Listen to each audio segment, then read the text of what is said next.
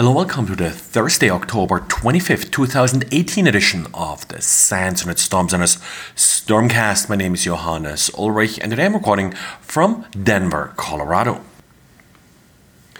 Yesterday, Xavier analyzed malware. Remember the one I talked about with the decoy image? Well, it ended up running a bunch of auto IT scripts.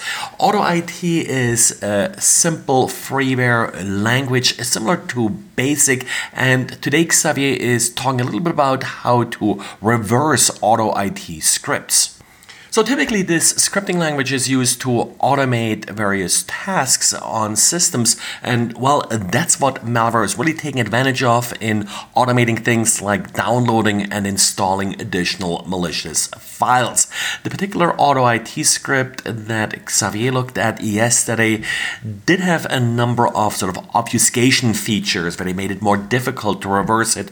So today Xavier is going over some of these obfuscation techniques and how to reverse auto IT scripts despite these techniques. And well, if you're running ArcServe Unified Data Protection, you have an update waiting for you that you should apply after Digital Defense did announce that they found 4 different vulnerabilities that are being addressed by this latest update. The vulnerabilities affect various web services endpoints of the Unified Data Protection product, and they include the disclosure of sensitive information, also an unauthenticated XML external entity vulnerability. Even though people keep saying that XML, well, it's no longer done, it's now all JSON and REST. Well, there's plenty of XML still out there, and XML external entity attacks are certainly something that's still very much sort of on the map. Finally, there is also a reflective cross-site scripting vulnerability that of course could easily be leveraged, for example, as part of a phishing attack. The second vulnerability we have to talk about today is a problem with Cisco's WebEx client software, and this one is insofar unique and interesting in that while WebEx client isn't really listening on the network, this vulnerability can still be used remotely. This problem was found by Ron Baus and Jeff McJunkin of CounterHack, and it first looked like a local approach escalation vulnerability. The problem here was that WebEx installs a WebEx service that can run arbitrary command and runs with system level privilege. So, while this is not good, it's really not that terribly exciting to have yet another local approach escalation vulnerability in Windows. But what makes this more interesting is that any local or domain user can actually start this process remotely using the Windows Remote Service interface. Only on Windows 10, this is limited to the administrator. So this really turns this vulnerability into a remote system level access vulnerability, but with the one sort of restriction that the user has to have already some access credentials for the target system.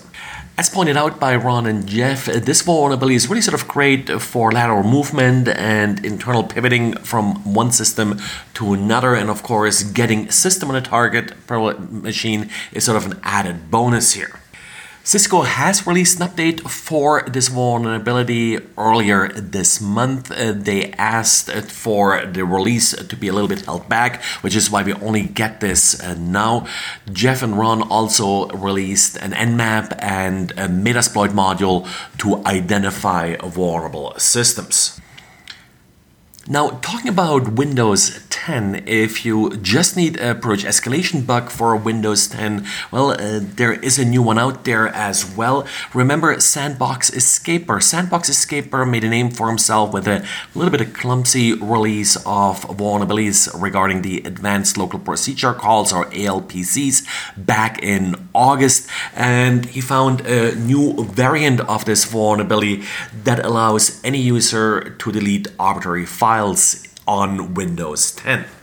He also posted a proof of concept to GitHub. Now, the reason this is really only exploitable on Windows 10 and Server 2016, not on older versions of Windows, is apparently that it is relying on the data sharing service, which is not present on earlier versions of Windows like Windows 7.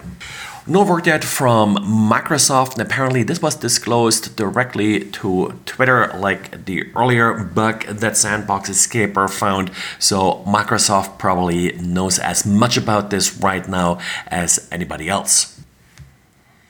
Well, and that's it for today. So thanks for listening, and talk to you again tomorrow. Bye.